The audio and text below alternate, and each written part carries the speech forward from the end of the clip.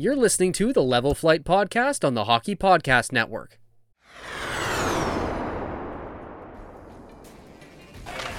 Maroon center, goal! Connor Hellebuck! Golden opportunity, Kyle Connor shoots and he scores! Kyle Connor! Triple overtime series winner! Can you believe it? Shankly on to Morrissey, scores! Josh Morrissey! In overtime, and the Jets win it 5-4. And welcome into episode 36 of the Level Flight Podcast. The Morgan Barron episode. The Morgan Barron episode. I'm joined today by the happiest Jets fan in Winnipeg. Yeah. After the selection of Colby, Barlow, Elliot, how are we doing? I'm good. And I will get into it in a little bit, but not that I'm like not happy about getting Colby Barlow. I think there were some other names, but I'm just super happy because one, I picked it right, and two, it was the Jets didn't screw up like some other teams we saw last night. So can't be mad. Just got to be very content about how things are looking.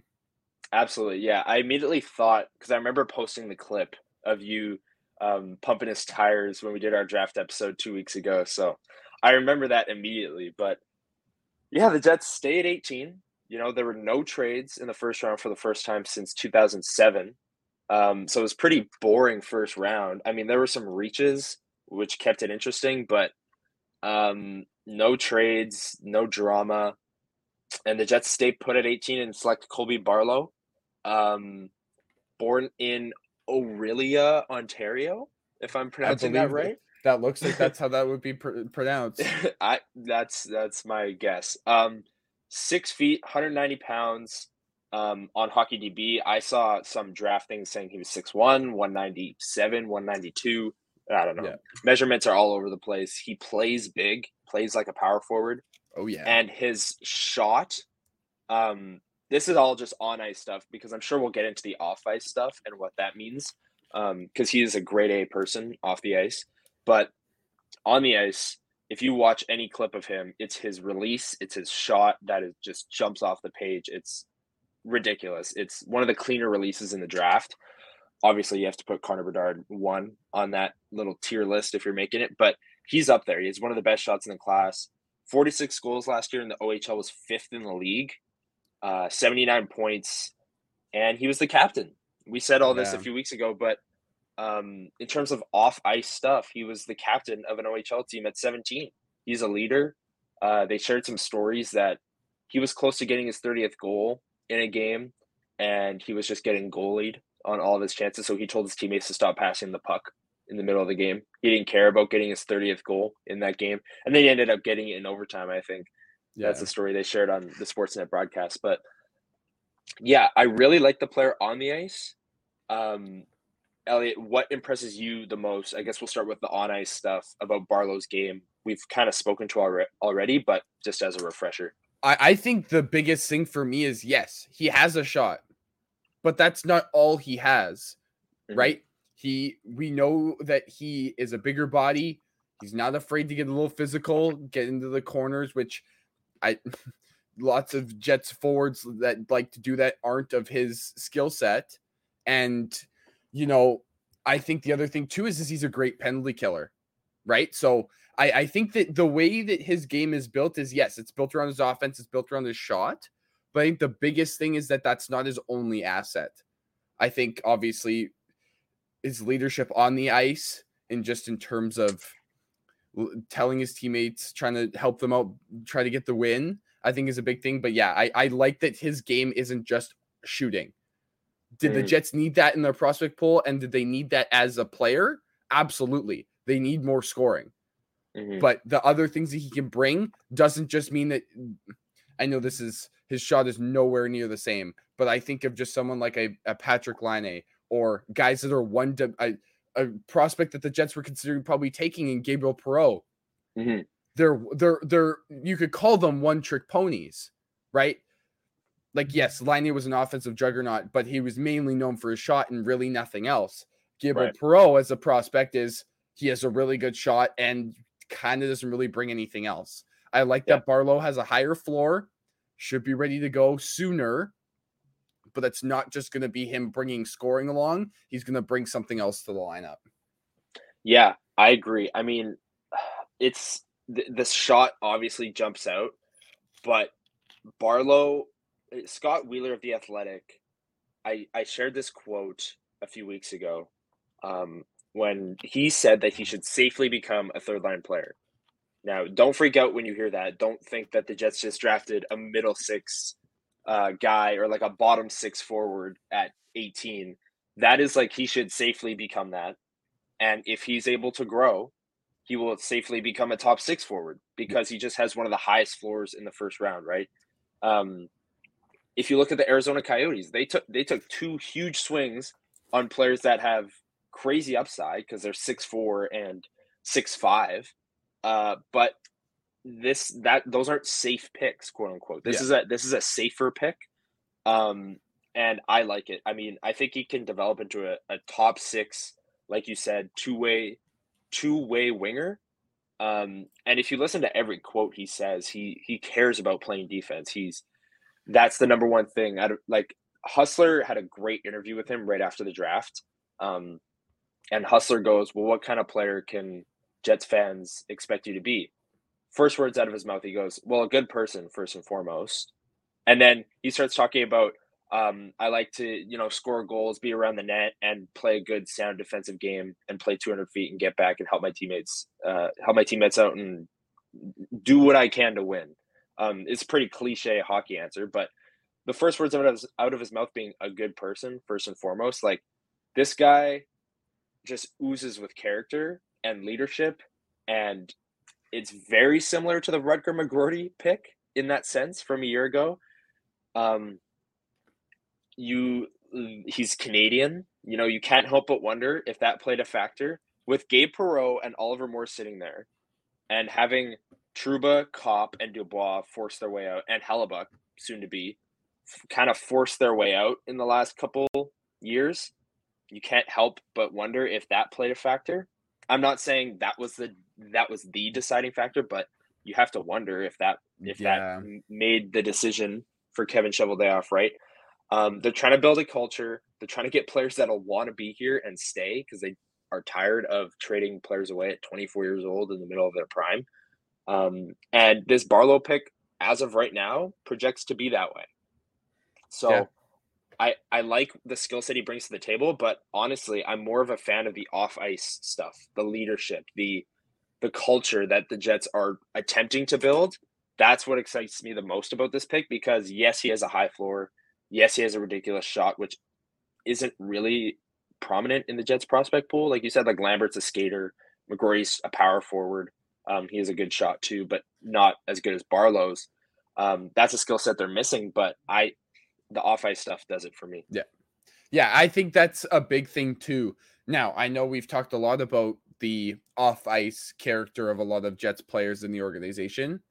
Right. Not saying that people can't change, right? But I do hope that with the last two first-round picks, Kevin Cheveldayoff is trying to change the culture of the Winnipeg Jets. It's clear that I think they're trying to. Because with the McGroarty and Barlow picks, even for the scouts like first words out of their mouth when these two players are drafted are like, oh, they're just grade A human beings. They're leaders. They high character. So future captain. Yeah. Yeah. But I think the big thing for me is yes, that's good. We want high character players. But my problem will be if once these guys make it to the league, if the culture with the management doesn't change and the expectations don't change. Because then either the player goes sour or the player leaves because the expectations aren't where he hopes that they would be, right? So hopefully I'm not, after the last couple days, I'm actually going to give Kevin Cheveldayoff a little bit of the benefit of the doubt, and that the reason that he has acted the way he has is because of the current players he has on his roster. Because he doesn't want to make them any more mad than they already were. And so he's trying to please them as much as possible, even though he's throwing his coach under the bus. We talked about that weeks ago.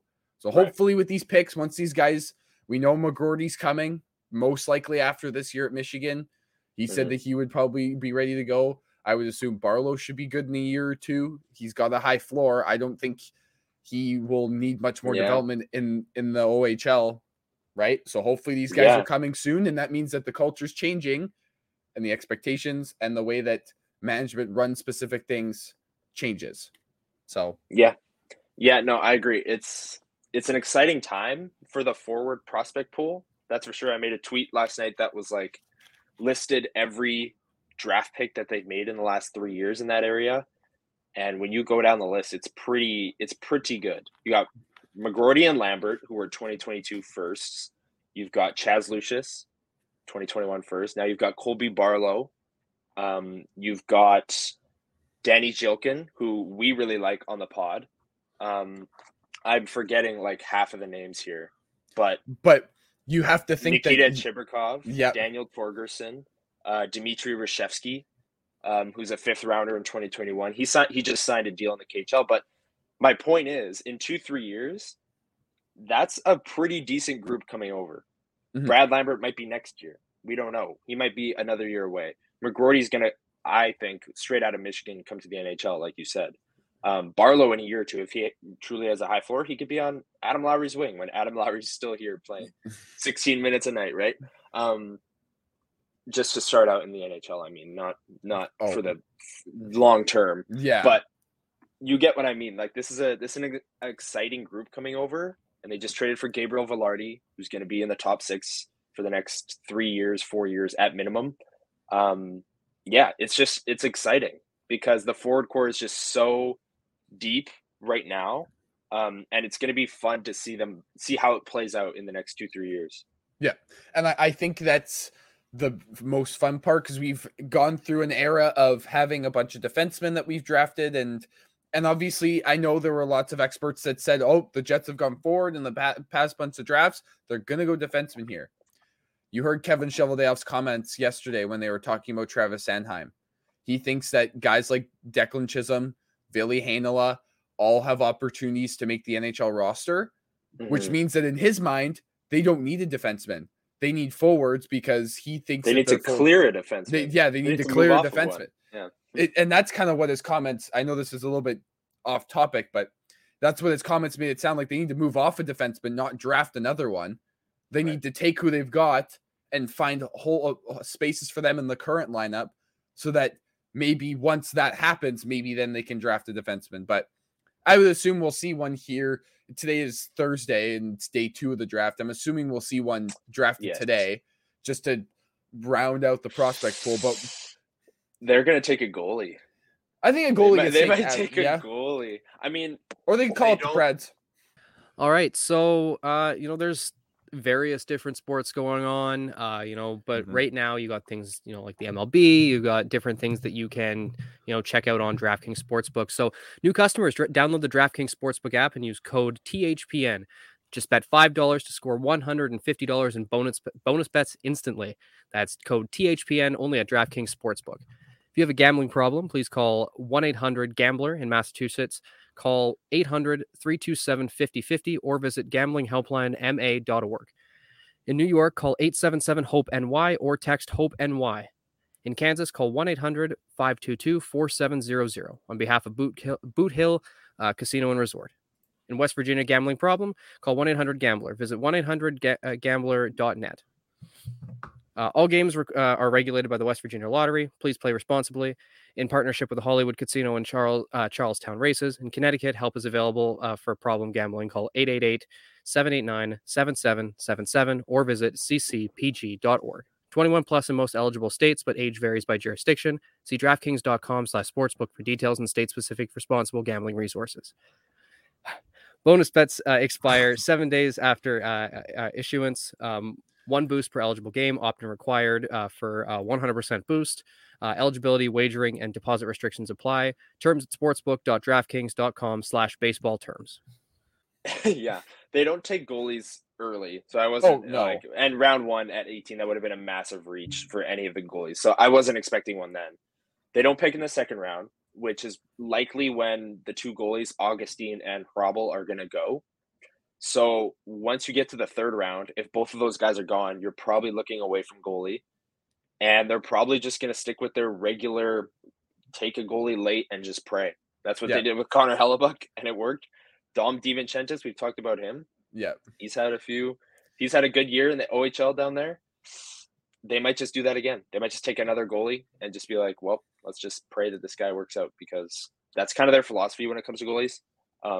But anyways, back to Barlow and his forward core. You might see the Jets switch to taking defense in the next couple years with their next couple picks, because, like we said, their forward core right-handed is deep. Defenseman.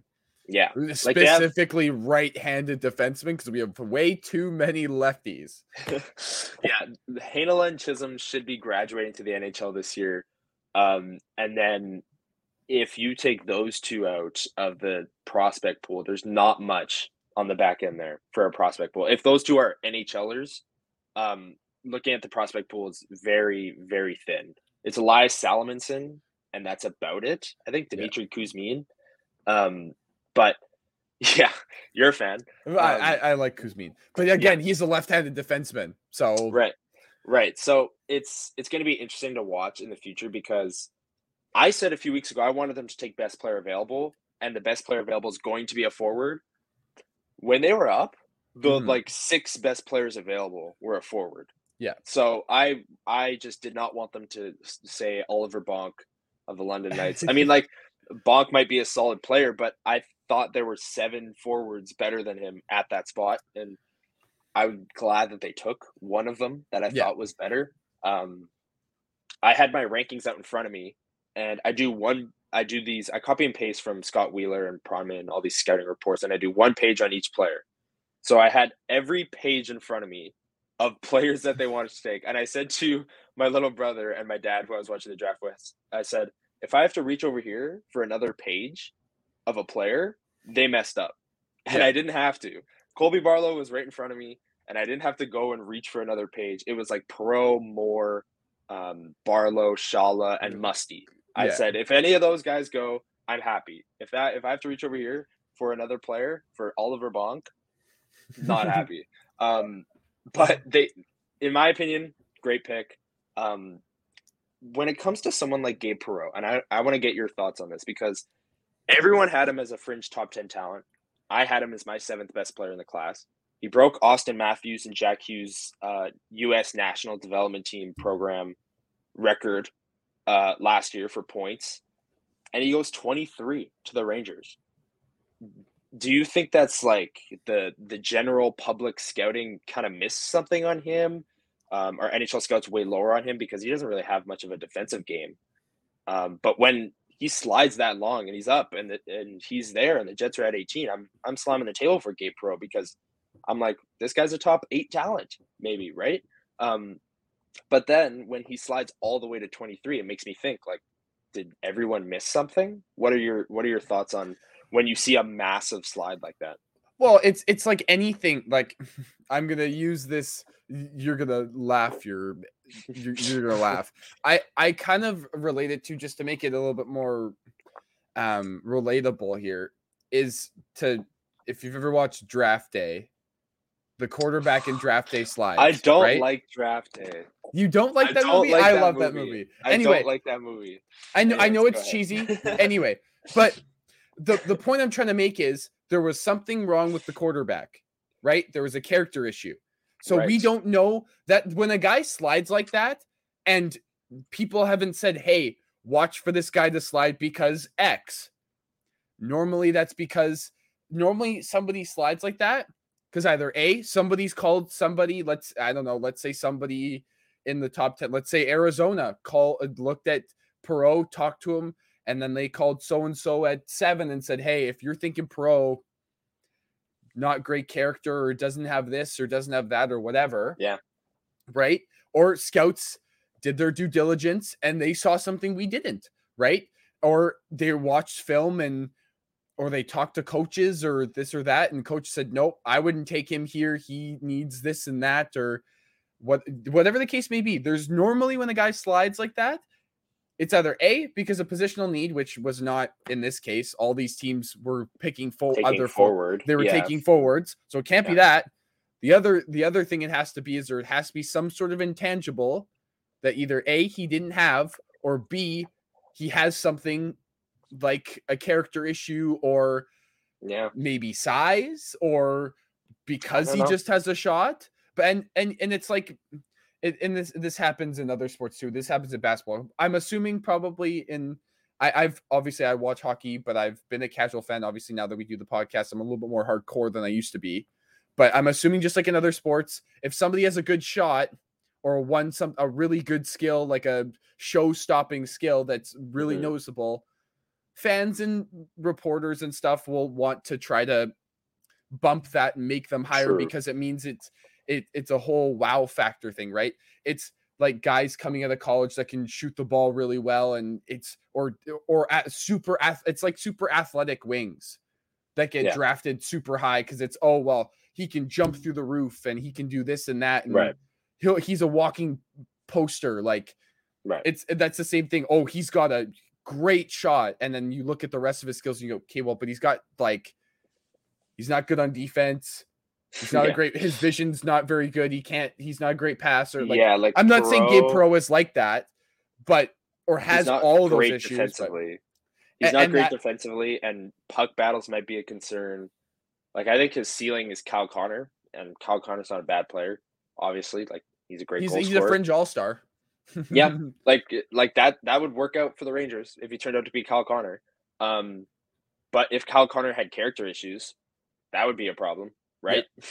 Yeah. Like if Kyle Connor forced his way out of Winnipeg and then or forced his way out of Columbus and then Winnipeg and then maybe LA. And he only wants to play for Montreal. No, I'm kidding. No, he only wants to play for Detroit. He only wants to play for Detroit. He only wants to play for Detroit, but then he goes somewhere else. No, but you never know, right? Yeah. That's a good point that you bring up, because we see the production, we see the shot, we see the offensive abilities on that crazy line that the U.S. team had with Oliver Moore and Ryan Leonard. And we see all that. But what we don't see is the conversations that these teams have with these players, right? They interview all these players. The Jets probably interviewed Gabe Perreault. All the teams in the middle, in the teens there, probably interviewed Gabe Perreault. That's not to say he bombed his interviews, but maybe the Jets, who value character very highly, liked how Barlow's character stacked up against pros, and they were willing to take that. Like that's enough of a gap for them to pass on a more talented player. Right. And we talked about it. We said, don't have to worry about Barlow and battles in the corners. Don't have to worry about putting him out on the penalty kill because he can do that. Right. Perreault, like you said, is a Kyle Connor. Skinnier, more wiry frame. Probably not going to win too many puck battles. Probably not going to see him out on the penalty kill. He'll be a power play option, so that gets him extra ice time. But other than that, like, is he a fast skater? Like, it could be that. Yeah. I mean, Gabe Perreault, if you told me he became a point per game player in the NHL, I would not be shocked. Which is like, it's still kind of crazy that he went 23. Like, that's still a little late, in my opinion. Yeah. I'd still probably take Perreault over Barlow if I had to like redo the draft. But that, like, again, same kind of tier. There's that tier 3 where a bunch of names are in it. You take any player from that tier. Like I said, if I had to reach for another page behind me, then it would have been a problem. Yeah. All those forwards are in that one tier. And if you take any of them, and Barlow honestly showed the most signs of having like great character, great leadership. And we know the Jets value that. So in that tier, he's probably the best leader. And that stuck out to them big time. And I said it to Connor before the podcast and last night. Am I super excited about Barlow? Absolutely. But I also would have been fine if they had taken a bunch of other names. Because as the draft kept going, we saw that names were falling. And I went, oh, well, we didn't talk about this player, or I didn't consider this player because Gabe Perreault, I didn't consider because I thought he was going like at least 5 or 6 picks before, or sorry, probably 3 or 4 picks at least before the Jets. So I didn't think, like, I have a list right here. Gabe Perreault's not on it. Like, well, Oliver Moore was the name I brought up 2 weeks ago, and he was on the board. Yeah, he went one pick after to the Chicago Blackhawks, and that's another name, like best skater in the class. Another U.S. National Development Team program. We know the Jets like to take those players, like American players from that development program, but they elect to go with the Canadian leader with high character. I know that satisfies a certain part of the fan base. But Oliver Moore, another guy that totally could have gone top 12, and I would not have been shocked. Yeah. Like, we can transition into this now, but if the Coyotes went Gabe Perreault and Oliver Moore in their picks instead of Simishev and Daniil Boot, I think is how you pronounce his last name. Yeah. I would not have been shocked. I would have said the Coyotes did great if they took those two players, right? Yeah. Instead, Simishev goes 25, 30 picks earlier than he should have at 6th overall. What was your biggest shock? Like, was that your biggest shock of the draft? Probably. I mean, like, there are Leo some big... Carlson going 2 as well. Like, most people penciled in Adam Fantilli to go 2. And Columbus is probably thrilled that he dropped to number 3. Now, that's not like a huge reach. Like, Carlson was still like a bona fide top 4 player in the class. Oh, absolutely. So him going at 2 is like, okay, it's a shock, but it's not like, wow, that's an awful pick by Anaheim. But I have to think Simishev was the biggest surprise, right? I think up there, and you may disagree, but I think the other one is how far Zach Benson slid. I think that's another one. I could see that though, just because like he's small. His size, and NHL GMs are like, oh, he's small. I'm not picking him. Like the Coyotes.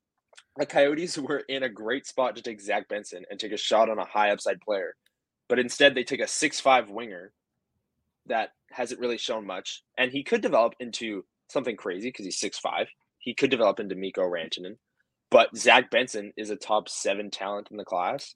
That's an overthink, in my opinion. That's an overthink by the Coyotes, is passing on Zach Benson twice. Yeah, at 6 and 12.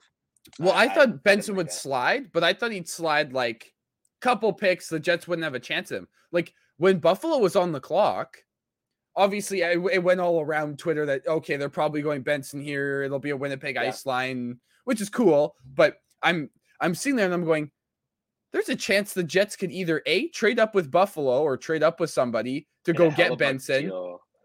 There could have been that, or it could have been that he just kept sliding. Like Zach Benson could have been instead of an Oliver Moore or Gabe Perreault, could have been Zach Benson, right? So like you could even, let's say Buffalo took Gabe Perreault instead of Zach Benson. Do you think Perreault keeps sliding? Probably. Sorry, not Perreault. Benson probably keeps sliding. I think the Red Wings at 17 are too smart to pass on Benson in that spot because that's also their second pick of the first round. Yeah.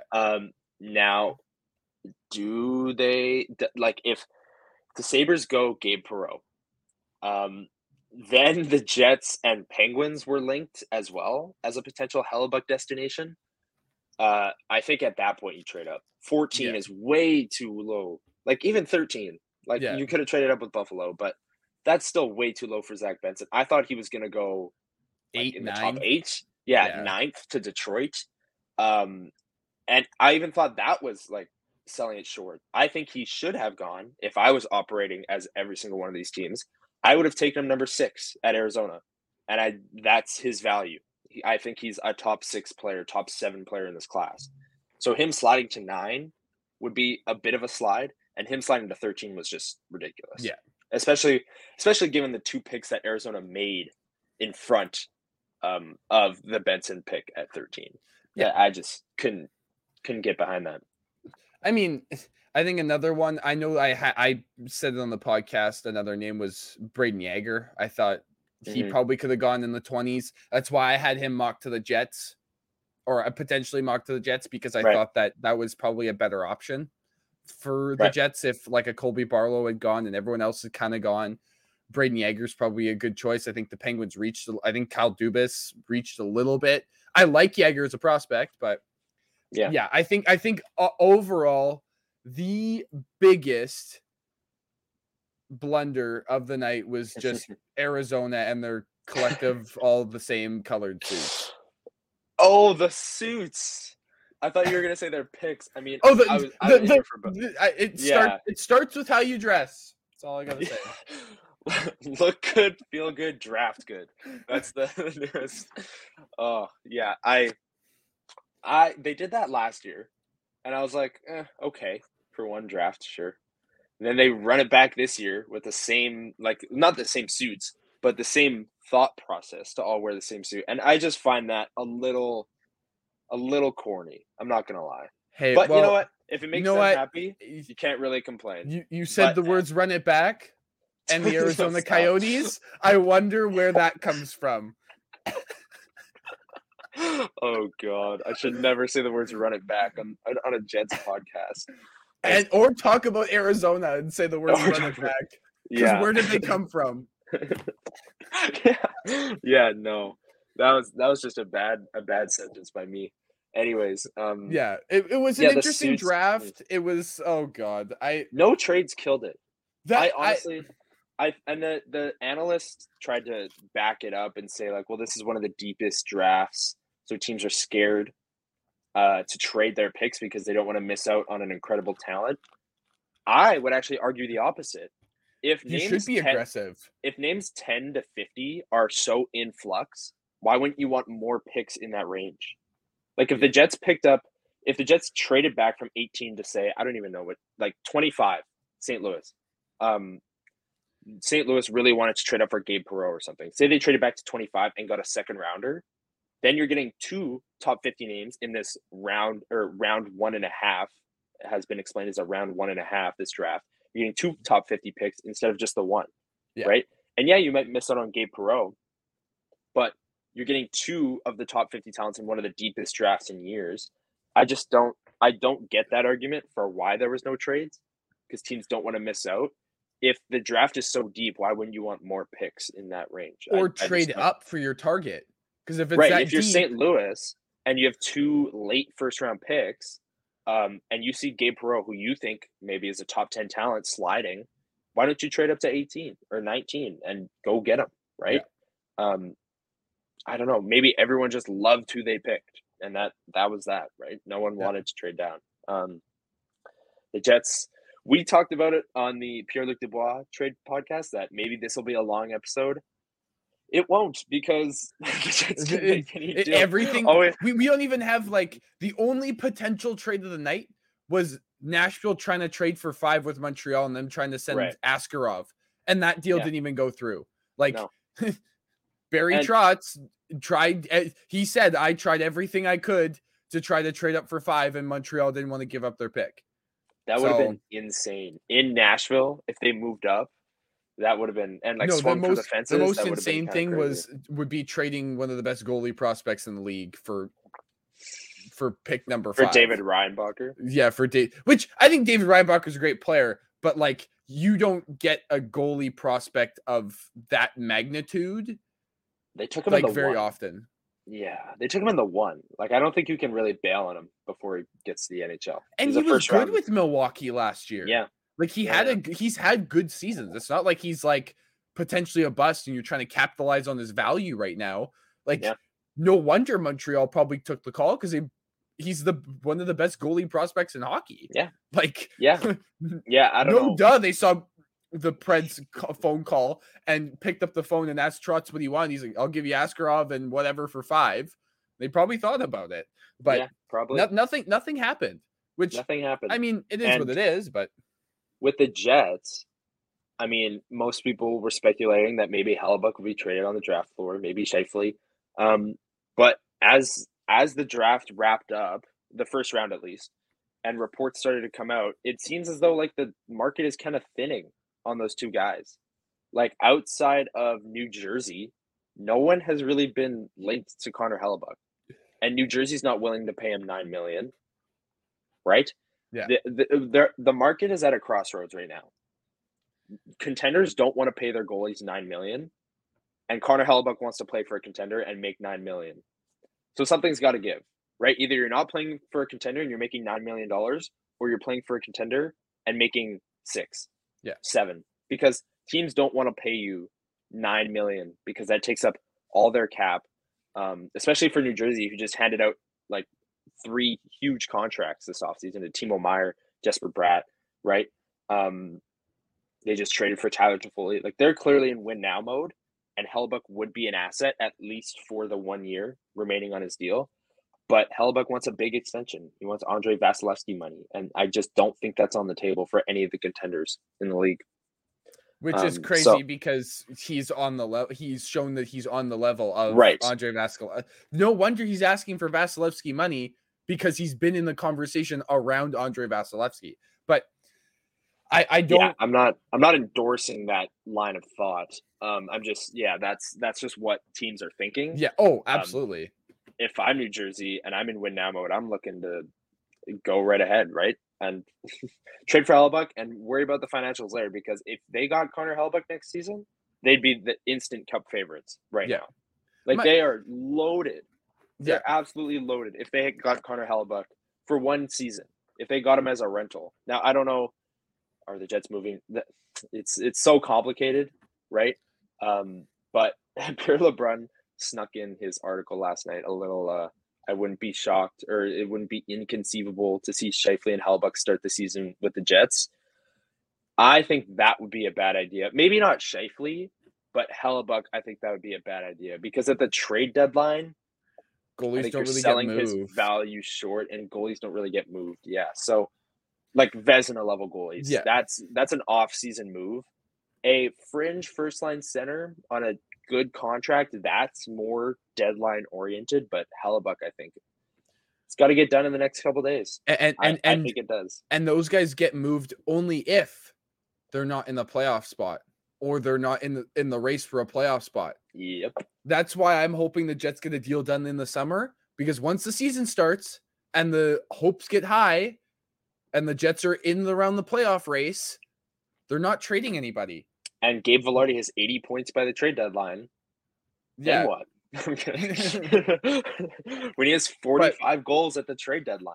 No, I saw a tweet circle around yesterday. I don't remember, because I don't want to say who it was, because I can't remember who it was. But there were multiple tweets from multiple different people that were saying that the goalie market is in flux right now, because there's Logan Thompson's name rolling around.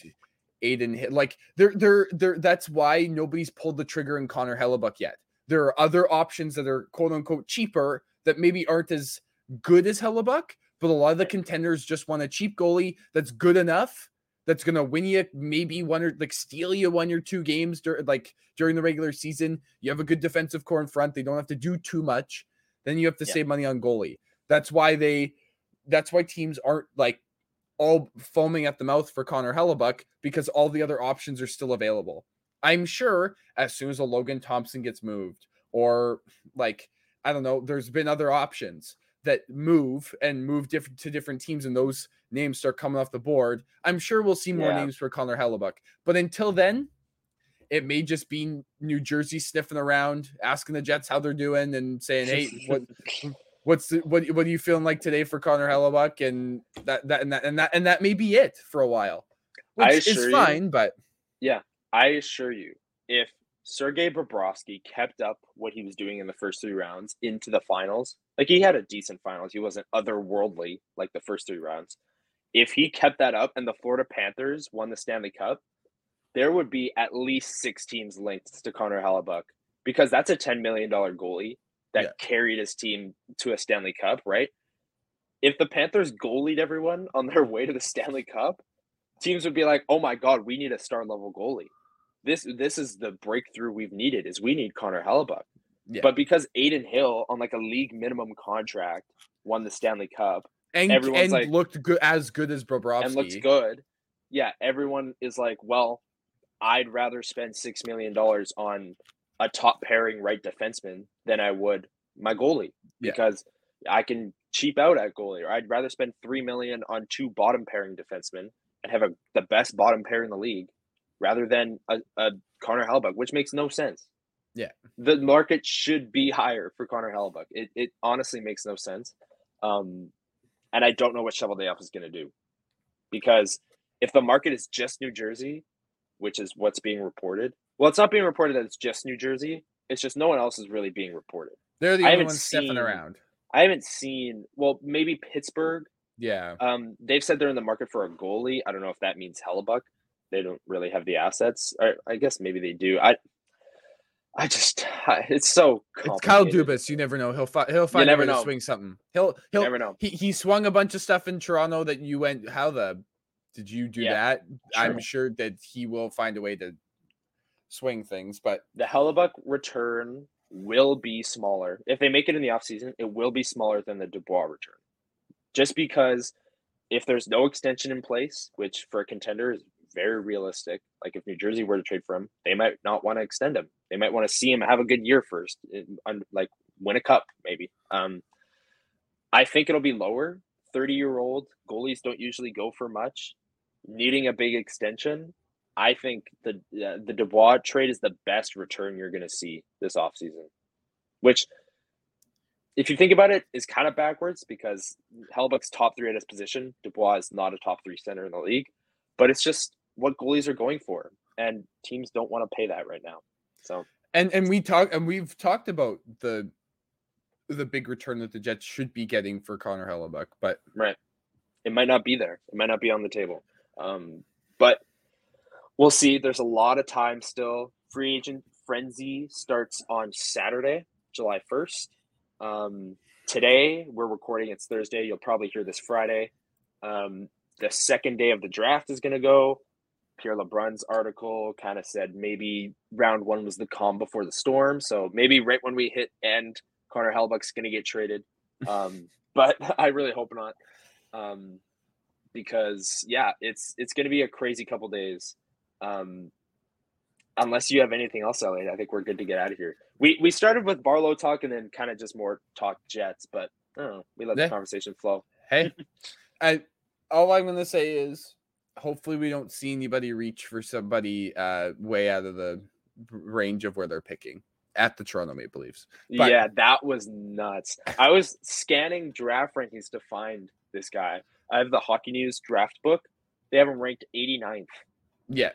They took him 28th. I was like, who? What? That was another surprise. I mean, at 28th overall, I was like rubbing my eyes. It was like 10 p.m. And I was like, okay, I've been sitting on this couch for 4 hours. Just get these last 4 picks over with. But that was like, we left that off the biggest surprises thing that we talked about. Like, obviously reaching for a guy at 6th overall is more detrimental to your franchise than reaching for a guy in 28th. While you're a playoff contender. Right. But still, that was a very, very big reach and surprising at that. And Colorado was probably thrilled because they picked at 27 and then they picked at 31 and they got two 20 to 25 range prospects. So they were probably thrilled. But yeah, the Jets select Colby Barlow. What was Kevin Sholdale's quote? We just selected Colby Barlow. That's real hot. Yep. I'm going to make that the title of this episode. Yep. We just selected Colby Barlow. That's real hot. Dash Kevin Sholdale. That's the title of the episode right there. That was hilarious. That was a great response. Because Elliot all Freeman the was memes. asking every GM. Yeah. Elliot Freeman was asking every GM, do you have anything going on? None of them are going to say anything on national TV. But most of them just went, no, we're looking at everything, yada, yada. Kevin Sholdale, you just know he was thinking of that response the whole time. Well, you saw his face as soon as Freeman asked the question, he started smiling. He started grinning, yeah. And he was like, he had it cooked up and ready. He had that thing he lined up, ready to fire. Which I think he was makes sitting it there even the better. whole time at the draft table, figuring out a joke while his head scout figured out who they were going to pick. Yeah. Are you sure he was sitting at a regular chair, though? Might have been a deck chair, I think. He brought his favorite deck chair from the lake. Stop. After the Dubois trade, we got to put those jokes away. Hey, you said it in our group chat. He has Wi-Fi at the lake. It's good, confirmed. He has reception at the cabin. No, Yeah. All right. This has officially gone off the rails. Yeah. We should get out of here. We're gonna be back next week with a full episode. I know we said it about this episode, but next week might be even crazier. If Connor Hellbuck gets traded, if things happen, we might do a little quick specialty episode. But Yep. Yeah, stay on the lookout. We're going to be everywhere. We're going to be posting clips. We're going to be posting long episodes. Next week will be free agency rundown. We never really did a preview for free agency, but the UFA class is pretty weak. So if the Jets are making moves, they're pretty minor. And they have to re-sign their RFAs. So that'll probably just re-signing RFAs, bringing back Nemesnikov probably, which is their one UFA. I would hope so. Yeah. I'd like for them to bring him back. We did a solid 44 minutes. Not bad. Let's get out of here. Unless you have anything else to say, I'm good to. Other than we'll probably just recap picks next week. Talk free agency, and should be good. Should be fun. All right, go Jets. Go Jets. You've been listening to the Level Flight Podcast on the Hockey Podcast Network.